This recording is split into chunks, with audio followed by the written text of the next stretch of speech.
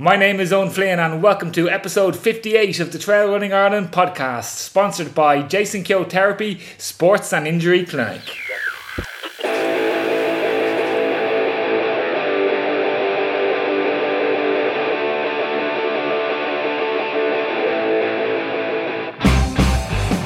Hey everybody, in this week's show we talk with Running Coach Ireland head coach Rennie Borg about 4 training metrics that might help bring your training to the next level this winter: aerobic decoupling, efficiency factor, VAM and RPE versus IF. And Jason from JK Therapy Sports and Injury Clinic talks us through the benefits of biomechanical assessment and how it can help get you faster, learn about your body and keep the injuries away. Everybody, get your running gear on. Let's go. I'm just running from my life.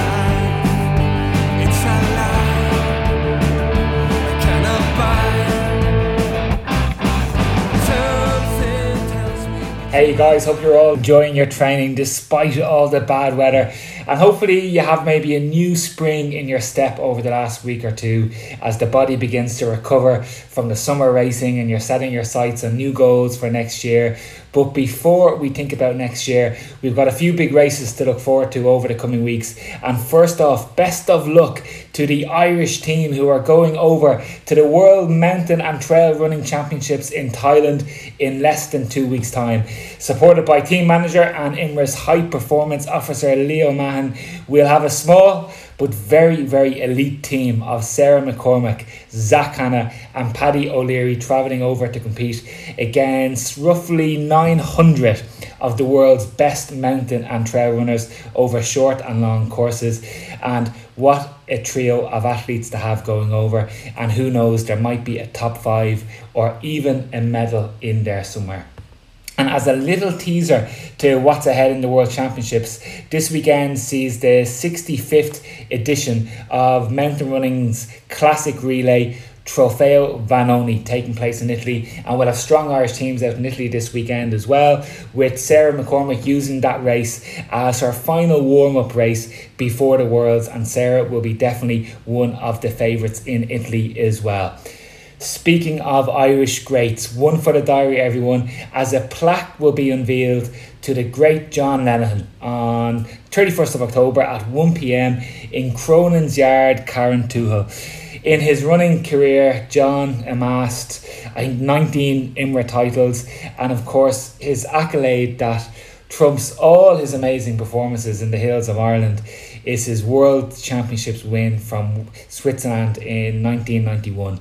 So if you're listening, John, we wish you well on October 31st. And if anybody wants to hear more about John's wonderful mountain running career, we interviewed John back in episode 20, which you can find free of charge, of course, wherever you are listening to the podcast at the minute.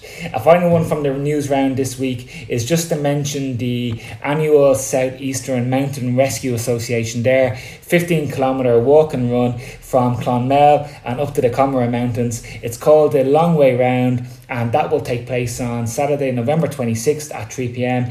A great cause, and a free buff will be given out to everybody that gets an entry or a ticket into that race. Before we dial in Rennie and Jason, a big thank you as always to our Patreons. Thank you guys for listening. Thank you for your support of the show. I hope you're all in good form, training and running well. Thanks a million, guys, for your continued support every month. And if anyone else would like to help out the show, when you finish maybe your run over the next few days, please do pop over to patreon.com, look us up, the Trail Running Ireland podcast, whether it's on your laptop, on your mobile phone, and you can help us out there with as little as €3 a month. Okay, let's keep the show going, and let's keep on getting some great coaching and some great training tips to you that hopefully provide value for those €3 a month. And let's call in our running coaching guru himself, based in the heart of the Wicklow Mountains.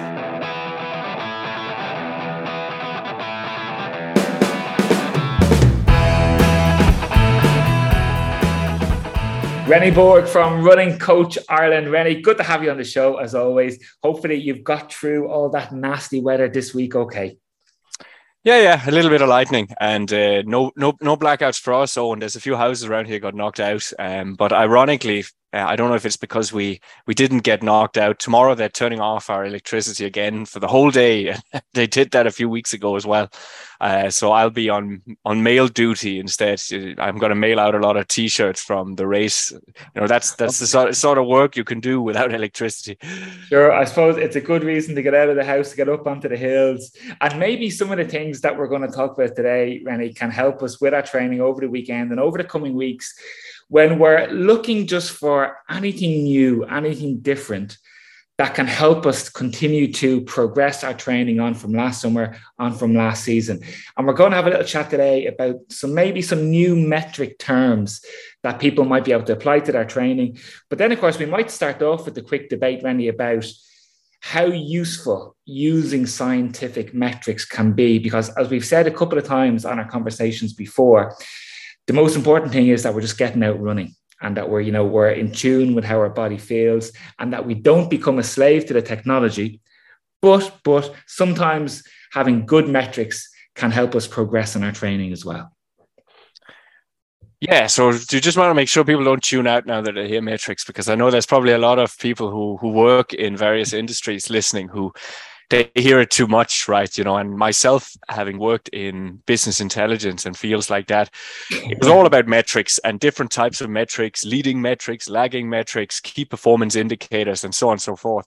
And obviously this language has always existed in science, and it has always existed in physiology, which is obviously a part of the sciences. And it simply goes back to that simple old adage that what gets measured gets addressed. I think that's not actually the exact wording, but it's just as I was saying it there, it escaped me. But basically it means that if it's a bit like the old thing that if you want to lose weight, that you tended to have to monitor it. Okay, so that you need to see, well, what is my weight today? And that would be a key performance indicator if we use the new language, right? Because weight in all endurance and power sports is important. Not necessarily always lower is better. There's an ideal weight, but you need to know where it is. And that means if you want to address your weight and to see if the steps you're taking to improve it in the direction that you want, whether that's up or down, or maybe it's just leaner, then you would look at body fat percentage instead of weight. So that'd be another metric. But you need to measure it, and then you need to do something, and then you need to measure it again. And that's really all a metric is, so it doesn't have to be any more boring than that. Even people who are not using advanced metrics, nearly every single person listening to this is using metrics every daily run, because you're measuring probably your pace, and you're probably measuring your distance and the time that you ran. There's a very high likelihood that you are measuring and interested in your heart rate as well. Although I know that's going to be less people that are interested in pace and distance.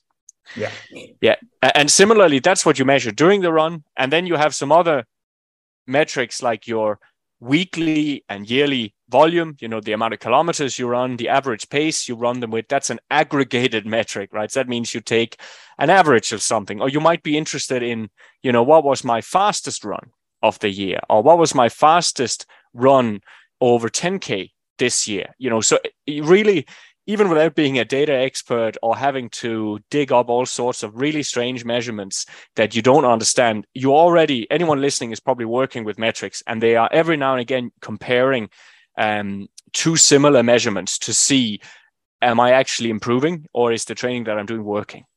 Yeah. Here's a question for you, Rennie, with your own training.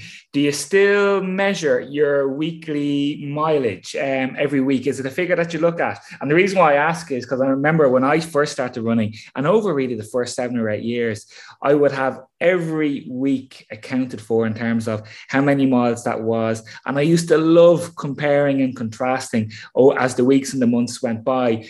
But it got to the stage where, a bit like what you were saying there, we're sick of metrics in all walks of life. And I just got to the stage where I was very much in sync with what the body needed over different times of the year. And I stopped using weekly mileage, and I just was making sure that I was getting out for time on feet every day. And once I knew that I was getting out for, say, 60 minutes every day, my long run at the weekend, give or take maybe 5 or 10 minutes either side of those weekly runs, and the long runs progressing as they should do over the course of the season, I knew that I was getting the job done. And it was just one less metric to be stressed out about and to be checking in on. So I don't know if you've had a similar experience or if you still measure it religiously. Yeah, I've changed in a similar direction. And, one of the main reasons is there's this old thing in science and statistics where they say that all models are wrong, but some are useful. And that's true as well about metrics, because it basically comes down to the fact that there is no model that explains reality exactly the way it is. It's always a simplification of what's actually going on. And that means if you need to then, instead of looking at just getting a very accurate figure that you want to hit, like that like the accuracy really matters, then you should ask yourself instead, what decision does that metric or that measurement actually help you make? So with that in mind, when you are in the early stage of your career, you often measure things very precisely because you are still trying to figure out what is an accurate training load for you. So I think that's why for most of us, it's very simple to say, okay, I'm going to run 60 kilometers a week as generally. But as you develop over your career, you start to notice, well, 60 kilometers, they're not all made equally. It depends how fast I run them. It depends what terrain I run them on. I don't get as much out of running 60K when I am dead tired than when I'm okay. Maybe it's better to do 50, 70 and 40 rather than 60, 60 and 60. So as you develop in running, you get a little bit more nuanced in understanding what training load does your body need, and that's what you explain there. And then quite often what happens is you tend to move towards, you're really still using a metric on. You're just, for instance, you're saying, well, I'm going to get out every day. That means daily workout. And you had a rough figure. Let's say, well, it's going to be roughly an hour. Mm-hmm. So that's still metrics. It's just that you've kind of made them a little bit more fluent and a little bit more subjective. Qualitative metrics, that's another thing from the lingo, right? Qualitative versus quantitative. There's no, qualitative is often seen by people as less valuable or less accurate. But that's not necessarily true, because, for instance, imagine I asked you, how much do you love your children own? And I said, what would be the best way to give you a word to describe it with, or to describe it on a scale from 1 to 100? Yeah. I think the word might carry the essence of what you're trying to measure better. Yeah. So it's like that as well with training. So sometimes that's why you move from just adhering strictly to numbers. You might say, well, I want to run daily, feeling like I have a little bit left in the tank all the time. Yeah. That's actually a metric, but it's a qualitative one. And I suppose looking back over, say, my own running journey over the last, nearly 20 years now, Rennie, it was very much when I got more and more into the trails and into the mountains that I stopped looking at the typical road metrics as well, because I very quickly realized that 90 minutes on the trails gives out a very different set of results to 90 minutes on the flat roads. So you could very easily get frustrated when you see your weekly mileage and speed metrics dropping down drastically as you go more onto the trails. But the quality of your running is not necessarily disimproving. And actually, the quality of your trail running is very much improving on the ascendancy. So that's maybe one of the reasons why I stopped looking at the weekly mileage. But we've got 4, I think, very interesting, maybe new terms that the listeners haven't heard before, Rennie, that we can go through now. And again, just to sell them to the listeners, if you like, that we're not just looking at new terms and new ways of analyzing data for the sake of it. These are terms that are being used by some of the top international trail runners. And these 4 specifically that we picked these up from an article on Training Peaks by the international trail running coach, Doug Stewart, who coaches the Romanian international pro trail runner, Robert Hagnal, who had a top 10 finish in the UTMB race last year. So it's the metrics that he was using to progress over the course of his training cycle. And the first one, Rennie, is aerobic decoupling. And then we're going to move on to efficiency factor, VAM, and RPE versus IF. So do you want to have a go at aerobic decoupling, Rennie, first, and maybe bring us through that one? Yeah, it sounds complicated, right? So it's called also pace to heart rate ratio. So that means it's a metric that compares actually two measurements. It compares your pace or power. If you're using a power meter, the system will take that instead because it's better. It's normalized more, which means it takes into account hills and wind and things like that. Whereas the pace that's used in this metric is what's called net graded pace. That's very similar to the grade adjusted pace that you see if you use Strava. So it's basically just a way to try and say, if we take the hills into account, what was the pace? And then they adjust. So it's like a flat pace, basically. And they then take the heart rate for the same part of the run and they divide that. And they get a figure. Now, the way this metric works, it actually adds another part to the equation, which is it calculates what is your output to input. So your pace to heart rate ratio for the first half of your workout. So if you're running 90 minutes, it'll look at the first 45 minutes. If you run 60, it'll look at the first 30 minutes compared to the second half. And what's the difference? And the way you look at it is like, look at if you bought a car and you drove it for 10 years, it might go let's say 7 liters, or let's say it goes 100 kilometers per gallon. I have no idea, right? But that's for the first 10 years. Then the second 10 years, it goes only 97 kilometers per gallon. That means there's been a reduction in the input to output from the second half of your car's lifetime from the first to the second. Right? That's what you expect. When things get older or more tired, more worn down, they're not as efficient. So basically what this metric, it's just looking at that within a run to say, okay, how much efficiency are you dropping in terms of your input to output from the first half of any given run to the second half? And you could say, well, why would I want to measure that? It sounds interesting, but why on earth would I want to know that? Well, there's actually a good reason. And it is that when that difference is more than 5%, it means that you were in zone 3 or higher. That means you were working with a mixture of fat and sugar. And whenever you do that, you will always see roughly more than 5% deterioration in basically your economy from the first half to the second half. So kind of a marathon pace and below. And whenever you want to train zone 1 and zone 2, or if you want to do a test, to find your aerobic threshold, you can actually use that little metric, which is in Training Peaks in this case, to get a really accurate representation of that. And that's something it's actually useful because it's not easy to get that. It takes very sophisticated equipment to find things like aerobic threshold, or to be absolutely sure that you are doing your running in zone 2 when you want to do it in zone 2. So this is what you'd call a lagging metric. So it's something you look at when you come home. You can't look at it while you're out on the run. So it's just something you might have a suspicion that you are running your easy runs too hard. So this is a metric you'd use when you want to check that suspicion. So you'd basically go in and look at your runs and say, oh, for all my easy runs, my pace to heart rate is 7%. So that means I'm getting 7% worse economy out of in the second half of the runs I'm doing. That seems like I'm starting them too hard. And then you could start using that information to say, well, if I actually want to do proper zone 2 development, really build a proper base, not skip any steps, then I need to dose down in the coming weeks. I'm going to run my easy run slower. So that there's a very clear there.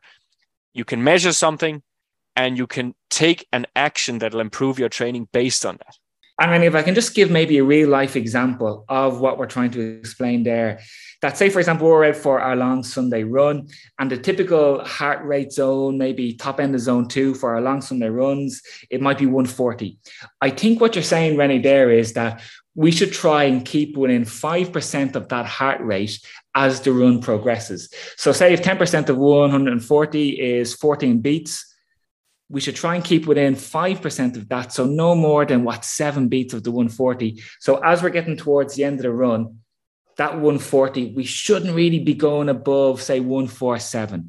I know that's a slightly simplified way of looking at it, but maybe an effective one as well.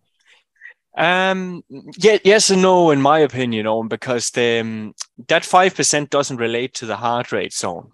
It only relates to how much that ratio disimproves in the second half. But in general, when you're running in zone 2, you can run towards the top end of that, that's no problem, as long as you can sustain it. In fact, it's more effective because the closer you run to the top of a zone, the more bang for your buck you get. But of course, it also has a greater stress load. So you need to make sure you can recover from that. Yeah. But the thing with zones is that we have zone 2 as being 10% below the aerobic threshold. So let's say it's 150, 10% of that is 15. So that's 135. That means the first thing you should do is use the whole zone as you feel. Okay, so if you feel a bit rusty starting out, don't go straight to 150. Work your way up there, and you don't have to obviously then bang right through it, and start running at 155. But at the same time, you have to be aware that there's this thing called cardiac drift. So if you run as much over an hour, your heart rate, because you get more dehydrated, can actually go slightly above zone 2 without it being a huge problem. Because it's not because you've shifted energy systems. It's just because your blood plasma volume has reduced. So some coaches would say, you should still stay strictly underneath it, to really keep a lid on the stress load. But I'm more of the school of opinion, as long as you're now familiar with how it felt early on, just keep that feeling. Yeah. And that'll do it. I think once you go into doing too many mathematical calculations in the run, it detracts too much from tuning into what it should feel like. Yeah. And let's not forget just the old historical method, Rennie, of just being able to have a nice conversation on your long Sunday run as well. And it doesn't have to be a full-flowing conversation. Once you can just have a little bit of a chat every now and again, that can be often a very good non-scientific way of making sure that you're staying in zone 1 and zone 2. And I remember one very good example, Rennie, you gave in one of our segments a couple of months back of making sure that we're in the right zones in zone 1 and zone 2, that when we can often problem solve very well, and we can leave our house with our head full of problems, and we can come back with lots of solutions if we're in the right zones. Yeah, and we have the breathing as well, but we've discussed that a lot. So we might leave it and go to the next of these, because I have the article here next to me. It's very related, Owen. It's called efficiency factor. Yeah. I think there's actually a similar metric, if I remember right, in Strava and a few of the other tools. But it's very, very similar. It's another metric that analyzes this normalized graded pace or gap relative to the average heart rate for a workout. So again, it's just a way to say, well, how much bang is this person getting for their buck for these runs? And obviously, they are then saying, if you can monitor the trend of that, you should become more efficient as your training goes ahead. You shouldn't become less efficient. And obviously that makes a lot of sense, right? It's like, if you get less efficient as your training is going on, then something is not right. And they say here in the article that it can have to do with the intensity of volume being too low or too high, or it could be that you're overtrained or ill. So it's just kind of, it's one of those canary in the coal mine type of metrics. That if you are unsure whether your training is going the right direction and you're really frustrated, you can't see anything obvious, that could be a metric to look at. But it works best when you actually compare similar workouts. Yeah. So if you have a favorite 10K run you do a lot, that could be a good one to look at to see. Let's say if you're improving, you could go in and say, I can see I've become more efficient. This metric is going up. That's really all you would need to confirm. But for me, that's personally, I think it's one of the less useful, unless you're doing something very specific. Let's say you're actually working on your running economy, because maybe you've hit a brick wall with nearly everything else. And you are trying maybe some drills or some plyometrics or something to try and improve your running economy, which is, that's one of the ways to do it. Just running a lot is another way to do it. But you could use that metric. You could decide that's going to be the one that I will employ to see if I'm actually making myself better rather than worse. But it is a little bit abstract. And if you run over a lot of different courses with a lot of different weather conditions, a lot of the data wouldn't be very comparable. Absolutely, and like what we've said before, and as well, lots of different things can interfere with how you feel on the day, your speed, your heart rate, stress in life, how you slept that night, what you ate that morning. But I must admit, I do like this one myself. That I have a specific stretch of 500 meters that I run on pretty much 4 or 5 days a week. So as I'm running on this 500-meter stretch, I always glance down at my watch, and I know the figures exactly where I want to be in terms of, okay, if I'm at towards the end of my run, and if I'm at 140, I'd love to be at, say, 3 minutes, 50 seconds per kilometer. So I always like checking in to see, okay, I'm at 350. Oh, today I'm at 150 heart rate. Or today I'm at 135. Great.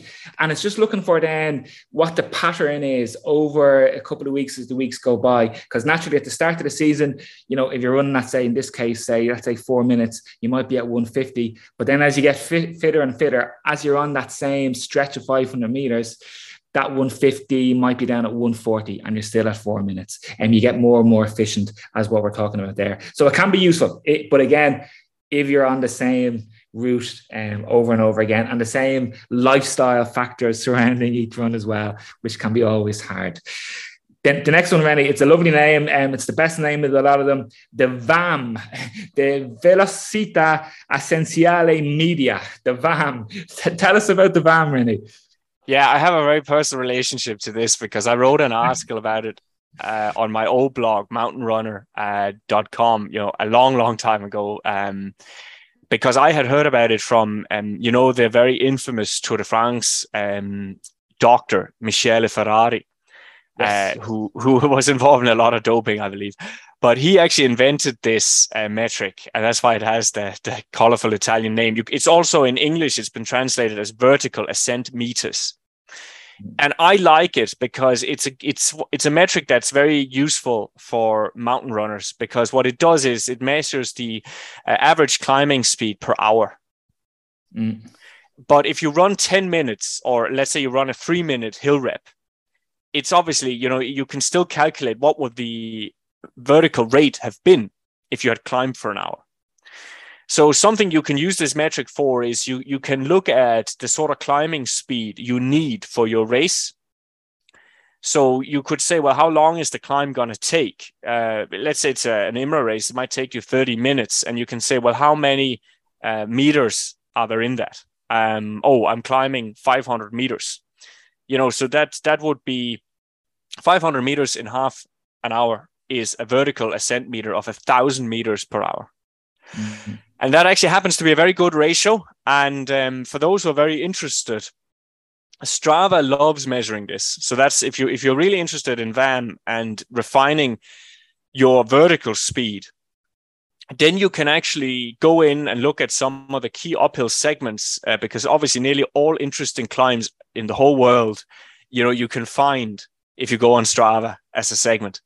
And you can actually go in and see what are the top rates and what constitutes a good climb on that. And it'll actually give you a VAM, not for the very short ones. I've noticed for some reason, it's only for the bigger climbs that it'll show it to you. Okay. So that would give you a good idea. For instance, let's say you want to win a race, and well, to win it, the winner ran it in this. You could go and see, well, what sort of climbing speed did they actually have? And then you can design hill reps around that. So that's the action out of this thing. You could design a hill rep where you say, well, I want to climb 1,000 meters per hour, but my rep is only 3 minutes. So you have to divide that by 20.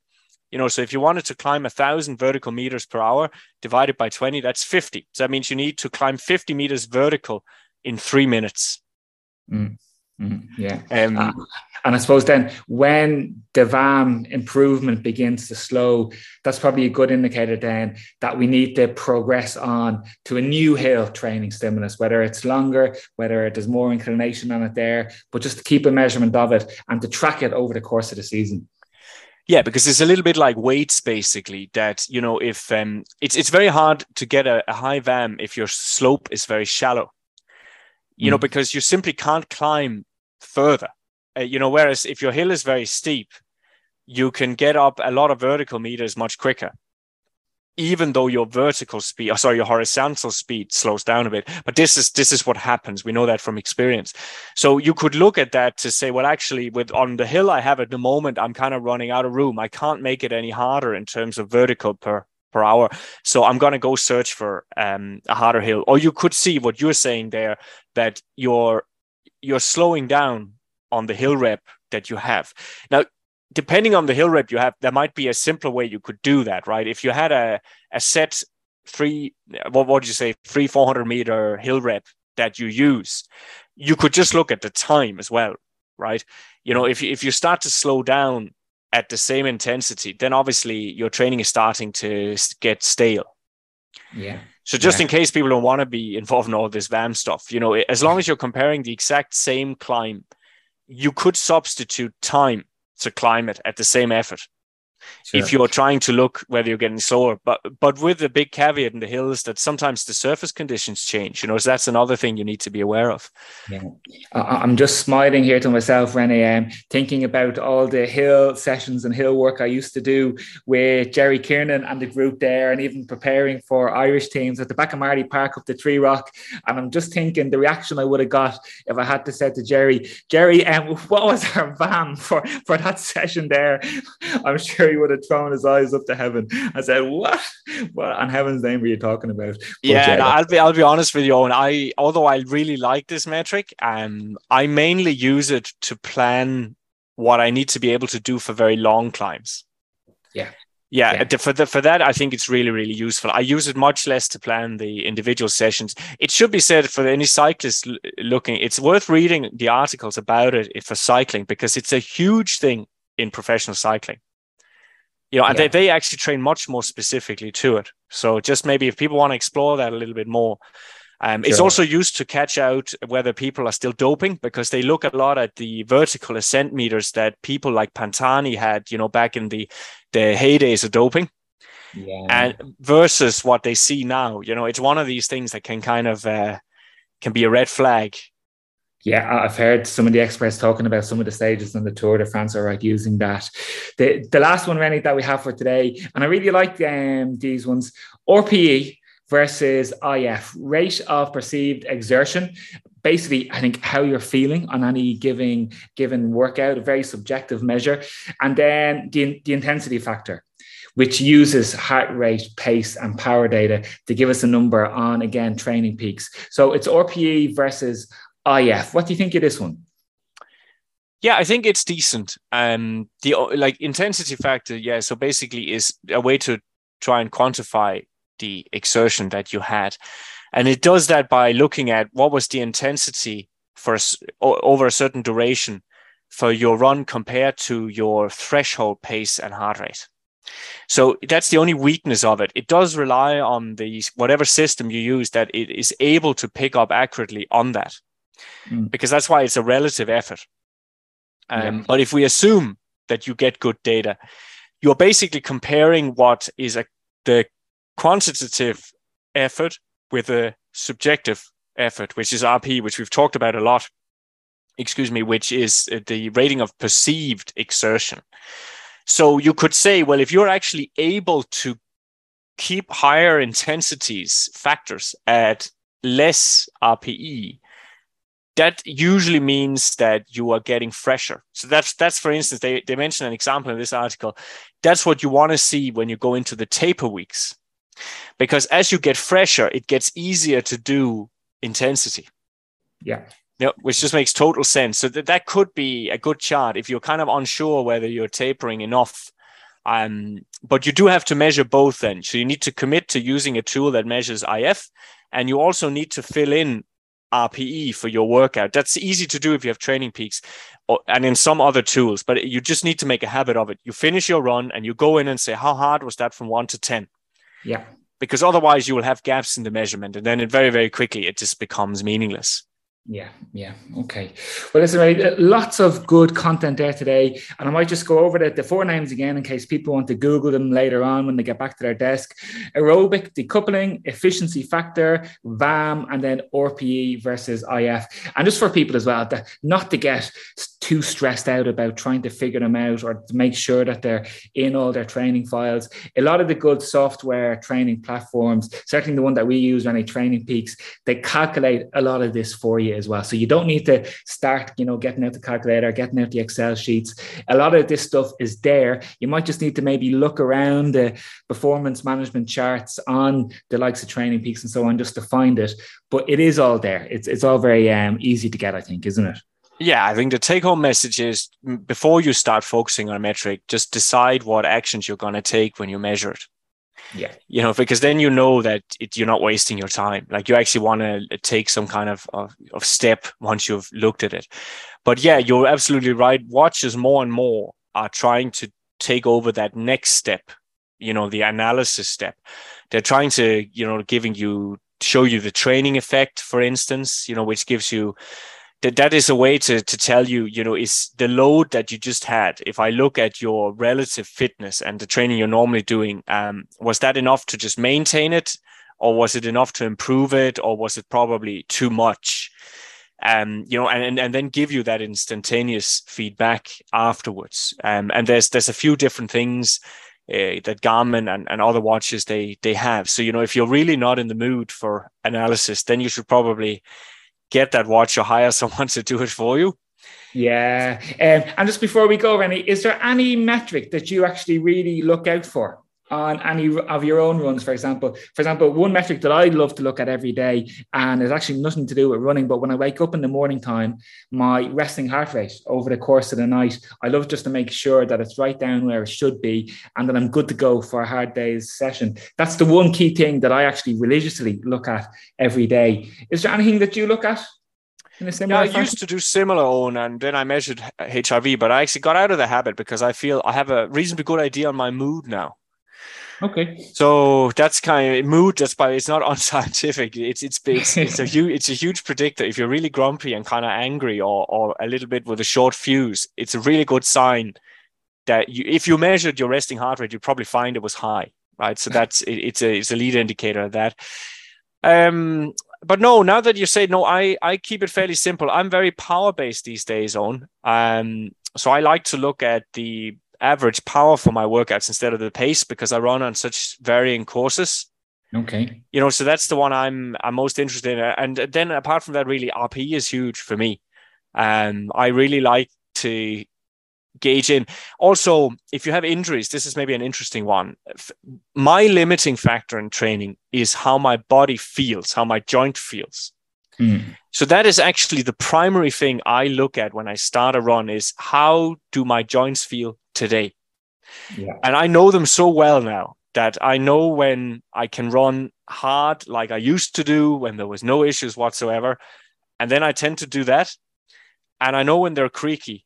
And then I just take it easy, so in that way, my life has been simplified, Owen, in that is the first constraint.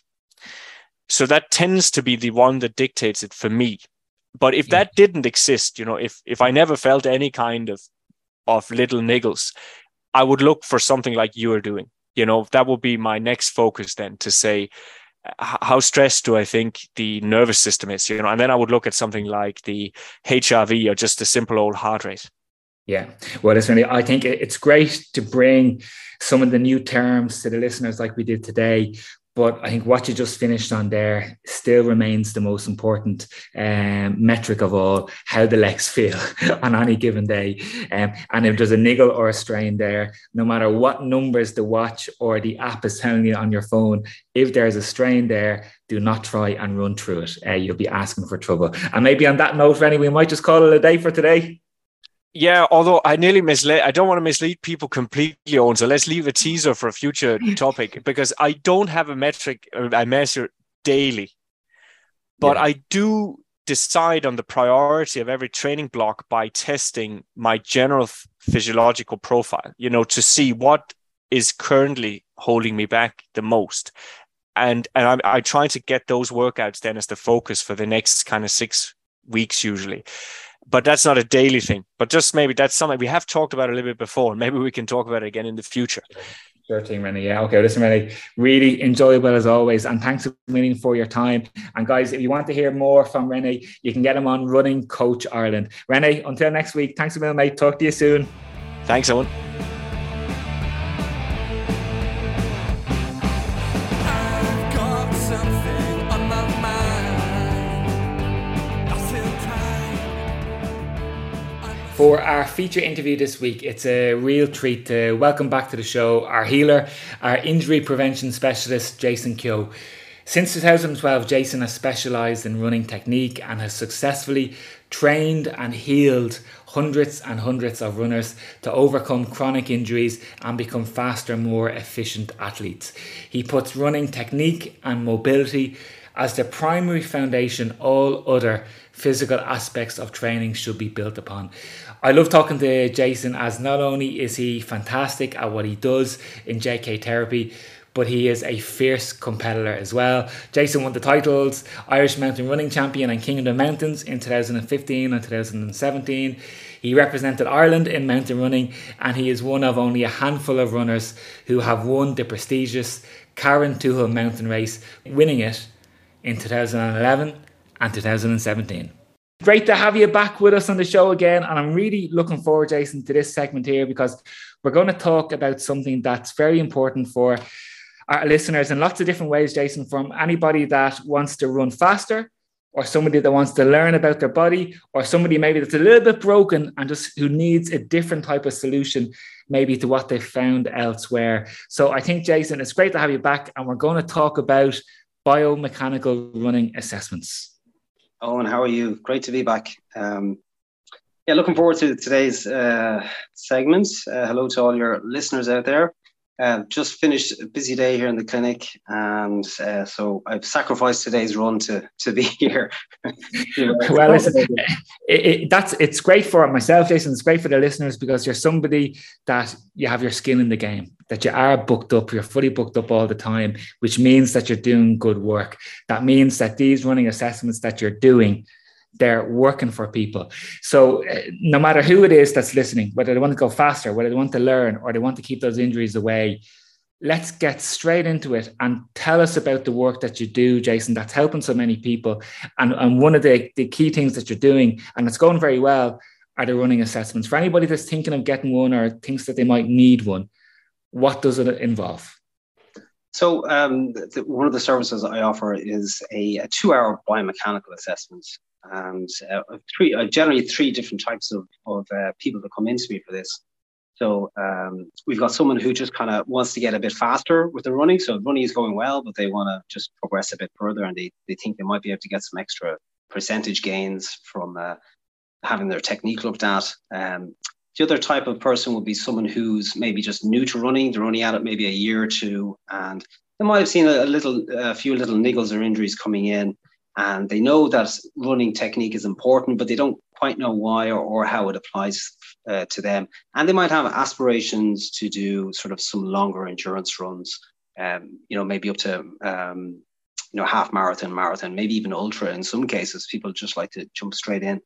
And then I guess the majority of the people who would come to me then would be for sort of injury investigation, which we can trace back to how it is they're running, if running is their primary means of sport. So they might have had an injury for a couple of years. They've spent a lot of money with various different types of therapies, or cross training methods such as Pilates, or it could have been yoga, or different types of strength and conditioning, or general therapy. And they just can't get a purpose streak going of running. So the running is always interrupted. They've got maybe 4 or 5 weeks of good running, then bang, out of nowhere, another injury comes. They're a week or two out, and then they can't do the training they need to do to progress as they are. So training is very stop go for them. So they're looking for answers there, and that's it's pretty much like an investigation that we do in that session. And it's very different to, say, the gait analysis that you might get done in the running shoe shops, where they'll see, if you're pronating, if you're underpronating, overpronating, and then they'll give you a pair of shoes. And that's the be all end all solution to all your running problems. There's your shoe that fits your stride, your gait, off you go. This is a lot more in depth than that. And maybe bring us through, Jasper, what is involved in it. Like, are you watching people run on a treadmill over a period of time at different paces, or how do you get to produce the results and the takeaways that people can take home with them?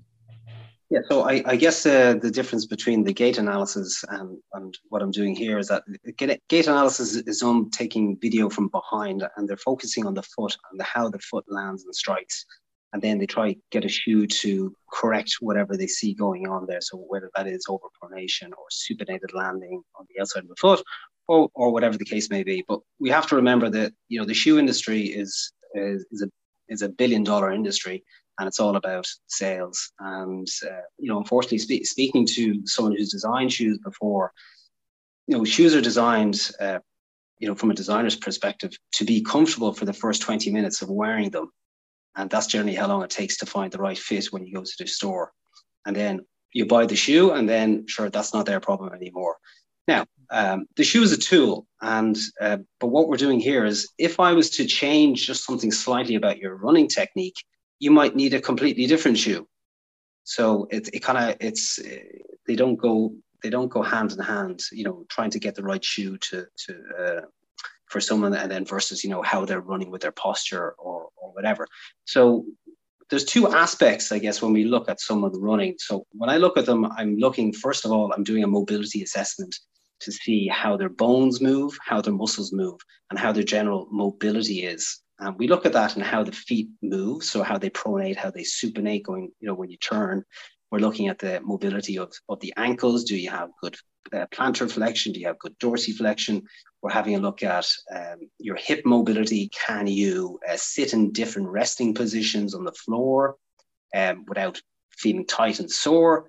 How your deep squat is. So one of the best ways to look at a runner is in a deep squat. And if they can't do a deep squat, that immediately raises a red flag for me, and we go poking around to see exactly what is preventing doing a deep squat. Generally, most people who have a good resting deep squats, or some people would call it like an Asian squat, or you see a Slavic squat, those people generally have good overall mobility, and also a lot of the time much less injuries or much less prone to injury. What percentage, Jason, of people is it that come to you that can actually do a decent deep squat?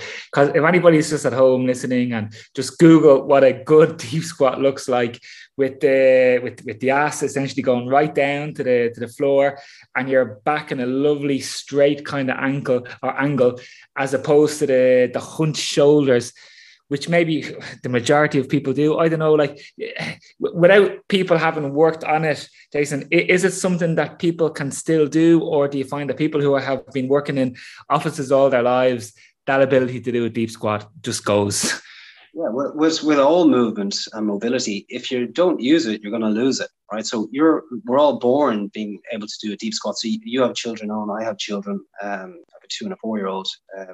And when they sit down and play on the ground, they're sitting in this lovely deep squat, and it looks like nothing to them. So your deep squat is basically your portable chair that you have around with you at any stage. So if you go to Asia or Vietnam, which I've been to, they sit down at the bus stop. They're sitting in their deep squat, having a cigarette, and they might be there for half an hour, and it's very comfortable. And then when the bus comes, they flick their cigarette away and jump onto the bus, and off they go. So the people that come into me, I'd say maybe about 15-20% would do what we call a traditional squat.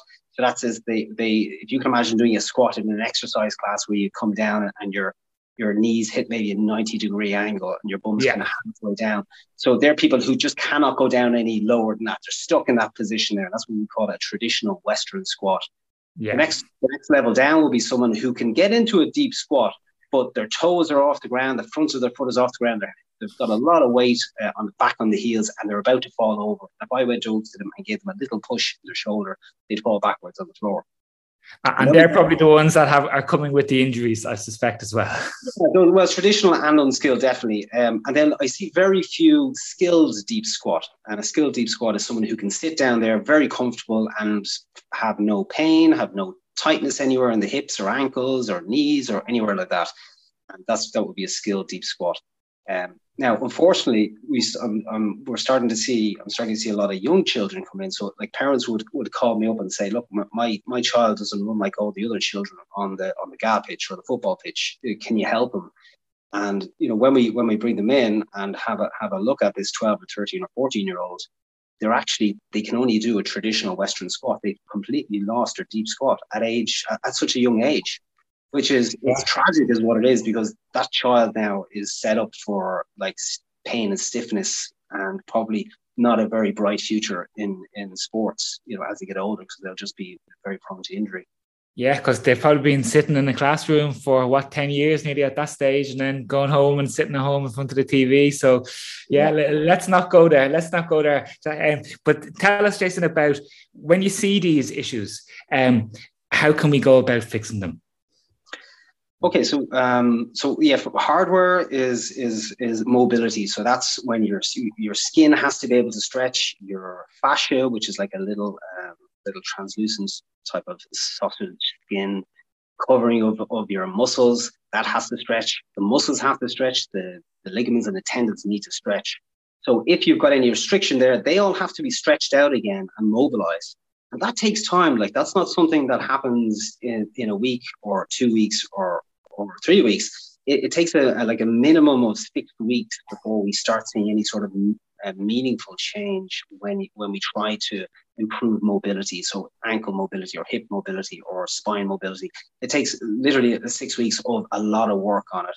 So that's not something I can do for clients, but I basically, what I do is I rip them apart and say, you can't do this, this, this, and this, which you should be able to do. And this is how you get there. And so that's the plan I give after.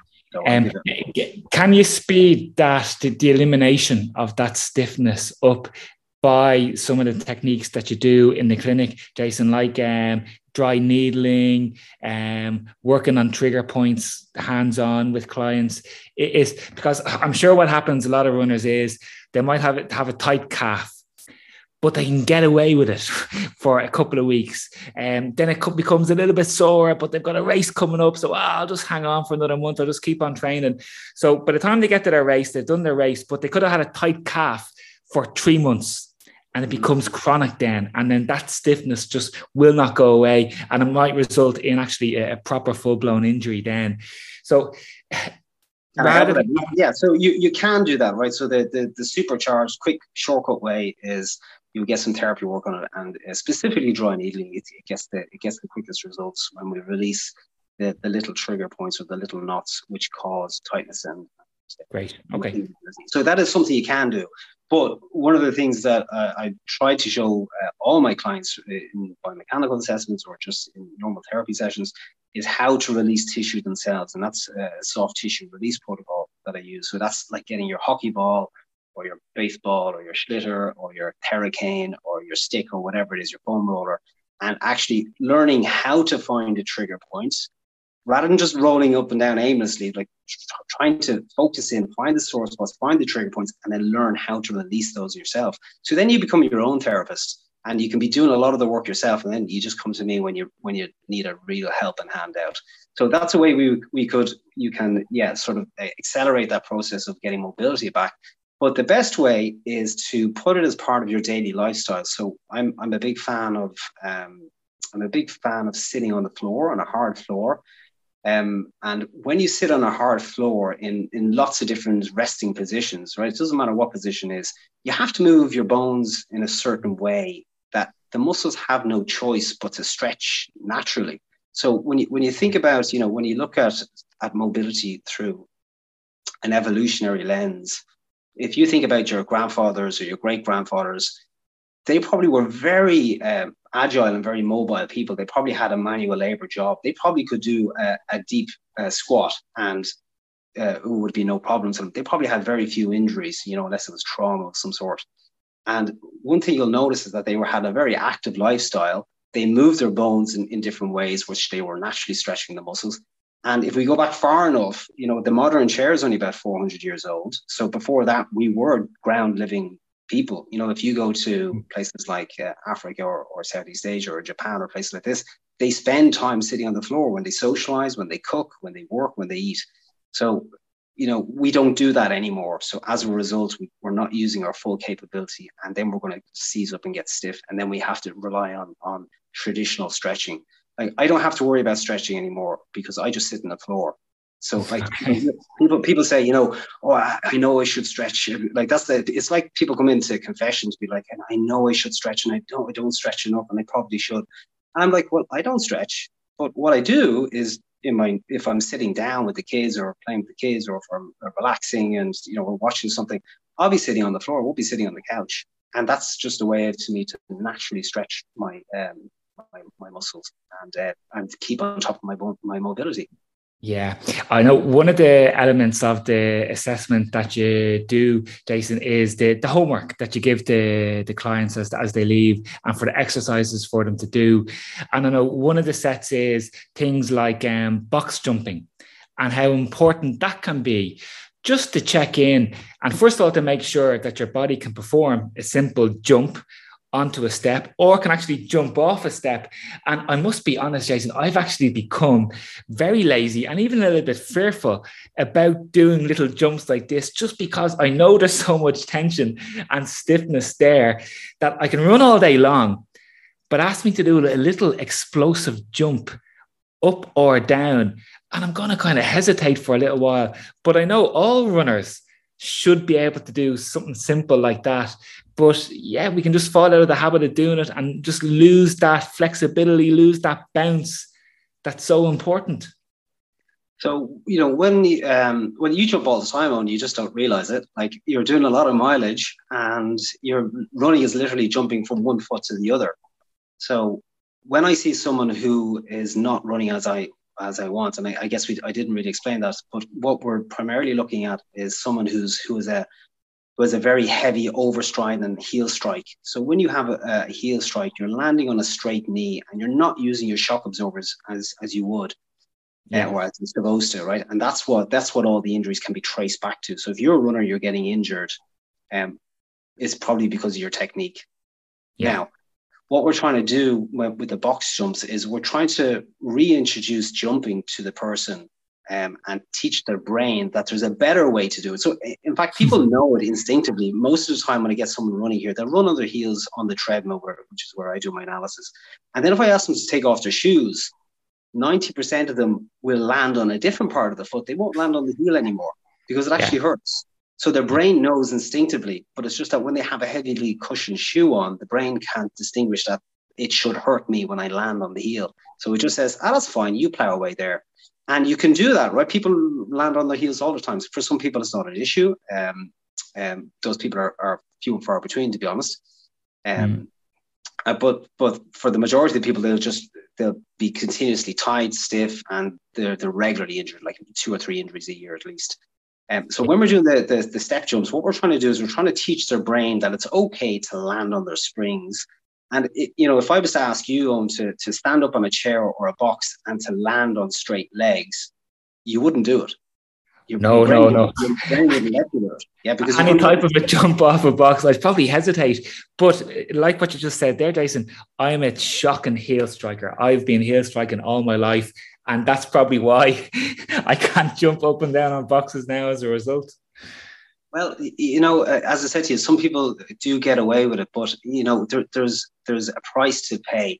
So you can go and run on your heels, but and it's actually easier.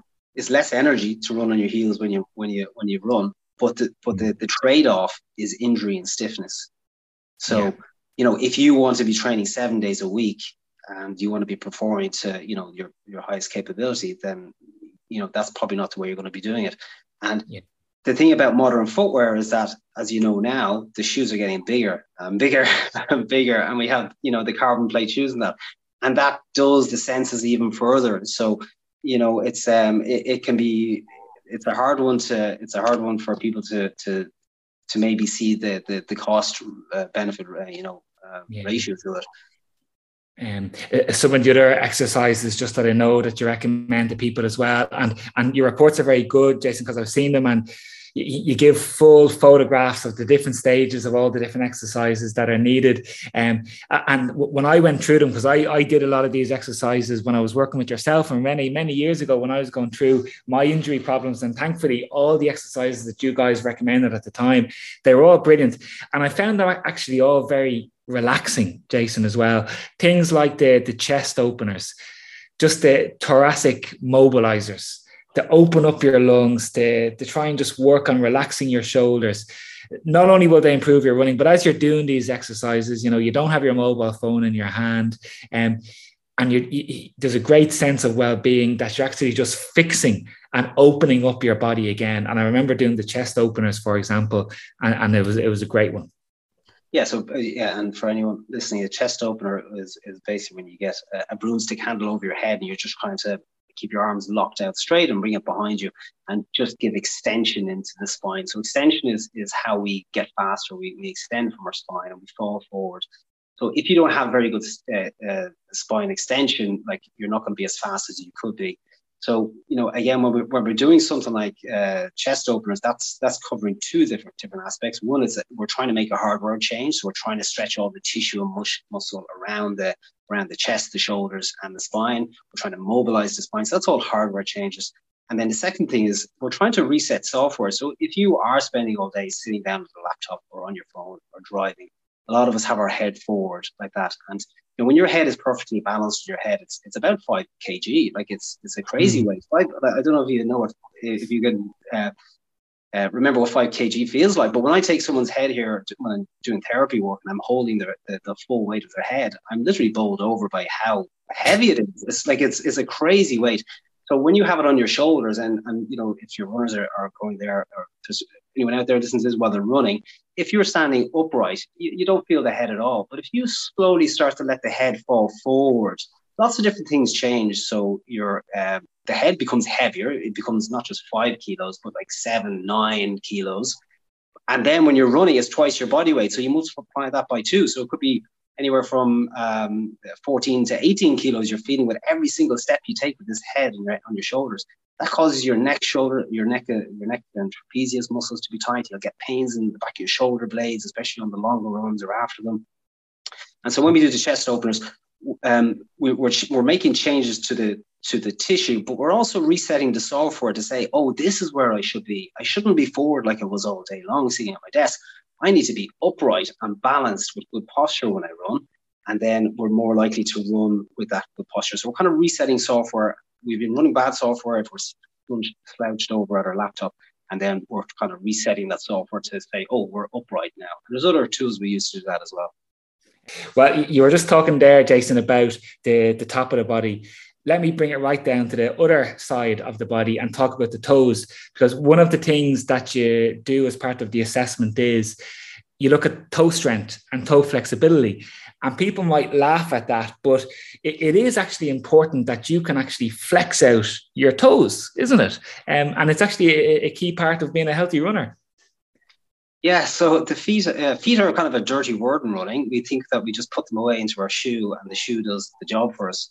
Where really we have this incredible bit of hardware hanging off the bottom of our shins called our feet. And a healthy foot is incredibly important. So some of the things I'm looking for in someone's foot is how they pronate the foot. So that's how they roll in on it, how they supinate the foot, how they roll out on the foot. And if you don't have good pronation or supination in the feet, it actually has a knock-on effect all the way up to your spine and how far you can turn around. So when you look left, your left foot should supinate and your right foot should pronate inwards. And you should be able to twist and corkscrew all the way around and look behind you. But if your foot is stuck, if you're not quite supinating on your left foot, it means some bones aren't articulating as far as they should. And then that has a knock-on effect to the next bone because he can't articulate as far then as either. And then the next, and it has a chain reaction all the way up to the top. And then the end result is you can't look around yourself as far as you should be able to. So that's one thing we look at there with the feet. So it affects on how we move our spine and look around. So if we've got a blockage down in the feet, we need to sort that out to get better mobility up in the spine. The other thing is we look at things like Morton's toe, hammer toes, bunions, squash toes, and a lot of these problems come about from years of footwear. So when we were growing up, our folks put us in the best footwear that they thought, and I hear it all the time from parents coming in and, Johnny has a great pair of well-supported shoes. It's Asics, I think, or something like this, they'll tell you. And I kind of cringe a little bit because I'm kind of like, they don't really understand that they're kind of messing up their kids' feet when they put them in this footwear. They're trying to use shoe technology to compensate or to protect the foot when the foot has everything it needs. Like we've evolved through thousands of years with this incredible bit of equipment on the bottom of our legs. So when we're looking at hammer toes and squash toes, we're looking to see if it's affecting maybe how they're walking or how they're running. And with some people, they're in such a bad state that they need to do sort of foot rehab, and you do particular exercises with them to change the shape of the foot. So ideally, what you would look for in a great foot is something like a hobbit foot. Your foot should look like Frodo Baggins, basically. Yeah, well, it's something that I really enjoy doing. And as you mentioned, the Hobbits, as I'm watching TV series at nighttime when I'm enjoying the Rings of Power at the moment, Jason, as I'm watching TV series at nighttime, I have my legs kind of spread out on the couch. And I actually love doing those toe exercises that you're mentioning there, trying to just increase that gap between my big toe and my fourth toe. And it's really enjoyable to do. And it's a great challenge to try and get those 5 toes, first of all, fully moving and fully flexible, and just trying to eliminate any tightness that's there, any blockage that's there, to make sure that squash toe syndrome is fully eliminated from all the office shoes, and for the girls, all the high heels that they've been wearing over the years that do really squash the big toe right in up against the fourth toe. And it's a really enjoyable challenge to try and spread them all back out. When you think about when you have a squash foot, right, you've got a smaller base of support to land on now. And you're not going to be able to take as much force. You're not going to have as much power off. So you don't want a skinny looking little foot. You want a big monstrous foot with a wide base of support on it. And you can do, there's 2 things that you can do for that. There's I know runners like equipment and all that sort of stuff. So one great way of doing that is wear a wider shoe and get a shoe maybe which allows your toes to go wider. So, there's more and more brands out there. So the one I like would be Vivo Barefoot. They're a great one for a casual shoe or a technique training shoe. They're good for as well. And you can also get the likes of Altra, who have a wider toe box. And there's a few others out there.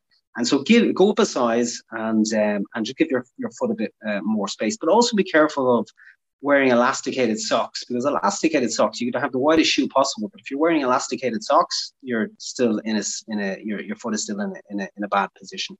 Other things you can get is correct toes, these type of little separators in between, and if your shoes are wide enough, you can wear them around all day long and even go on runs with them.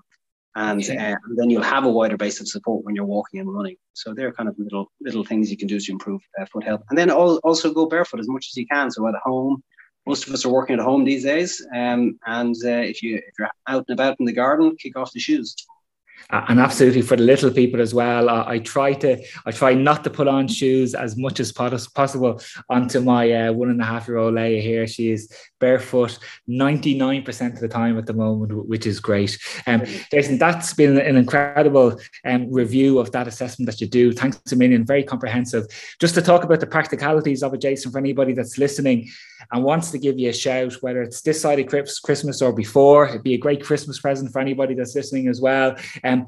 How long does it take to get an appointment with you?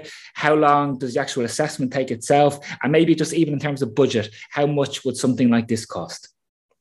So I'm just going through my calendar here. So it's actually, it's 15th of November is my next availability for that. It's kind of difficult to get these sessions in because we need a 2-hour block to do it. So it's a 2-hour session. Sometimes it even goes on a little bit longer if I'm not watching the clock. And that costs €150 for that. the 2 hours, and you also get your written report sent to you a few days later with your specific homework, I guess you could call it. And then typically what people would do then is maybe every 4 to 6 weeks, they drop back into me and we'd have a look to see what's stuck, where they're maybe making mistakes. If they need any therapy work, we would do that at the same time. And that's just my normal therapy rates for any follow-ups. Typically, I'd see someone maybe for a follow-up for a running technique. I might see them maybe 3 or 4 times, 3 or 4 1-hour sessions after that over the course of maybe 6 months, maybe even longer. And generally then I don't see them for years because they're uninjured. And then they come to me then when they have a problem. And when they need an NCT check-in. Yeah, that's it. And when you look at them run, they're usually making two simple mistakes for most people. And for that, it's most people, their cadences drift down a little bit too low, or maybe they're not picking their feet up high enough. And that's kind of it. And then you just give them a little reminder. They're like, oh yeah, that's what it used to feel like. And then their injuries just tend to disappear then. Yeah, well, it's something that works so well. I said I did the full assessment a couple of years ago, Jason, and it helped me get out of my injury rut back in 2016-17. It worked a treat. And I know even one of the athletes that I'm coaching now for Dublin has been in with you, and he got the full assessment done. He got the full 10-page report as well. And he's going for hopefully a sub 3 hours, a comfortable sub 3 hours now in 10 days time. And he's coming from he's around 3 hours 28. And with your help and staying injury free, and even a couple of niggles that he did have over the last couple of months, he's got them sorted, and hopefully we'll get him safely under 3 hours now next Sunday. So listen, thanks a million for your time. Great to hear that the business is going so well. If you're booked out, it's a sign that people are getting fantastic results from you. And if anybody is interested in that assessment, do get the booking in soon. A great Christmas present for any runner in the family as well. Jason, thanks a million for your time, and listen, best of luck with everything, and hopefully see you back racing and running maybe sometime soon as well. Sure. Oh, listen, thanks. I appreciate it very much. Okay, thanks a lot. Have a good time.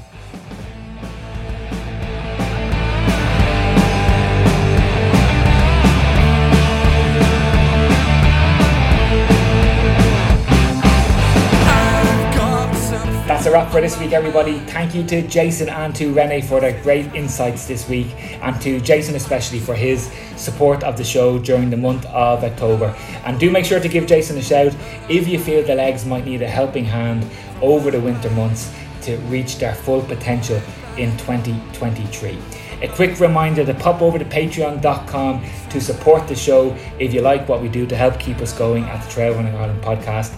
And finally, good luck to all of our trail and mountain runners across the mountains of Italy this weekend and Thailand in just under a fortnight's time. And we even have a few Irish runners in the famous Transvolcania in La Palma this weekend too. What a great race that is. Everybody, let's get our running gear on. Let's go.